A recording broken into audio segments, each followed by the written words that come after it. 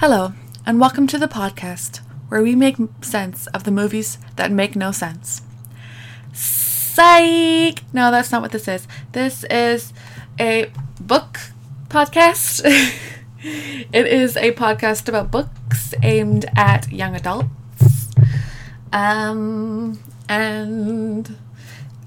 This is the first episode.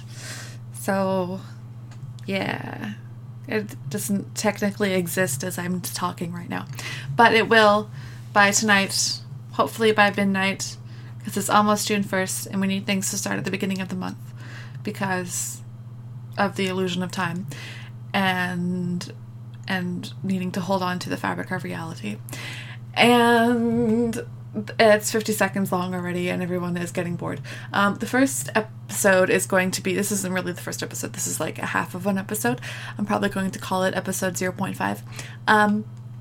Anyway, the first episode is going to be a book review done by me and a couple of my friends, and we're going to talk about The Star-Touched Queen by Roshani Chokshi.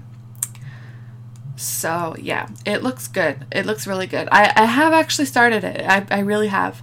I've read the beginning and I can verify that it's good.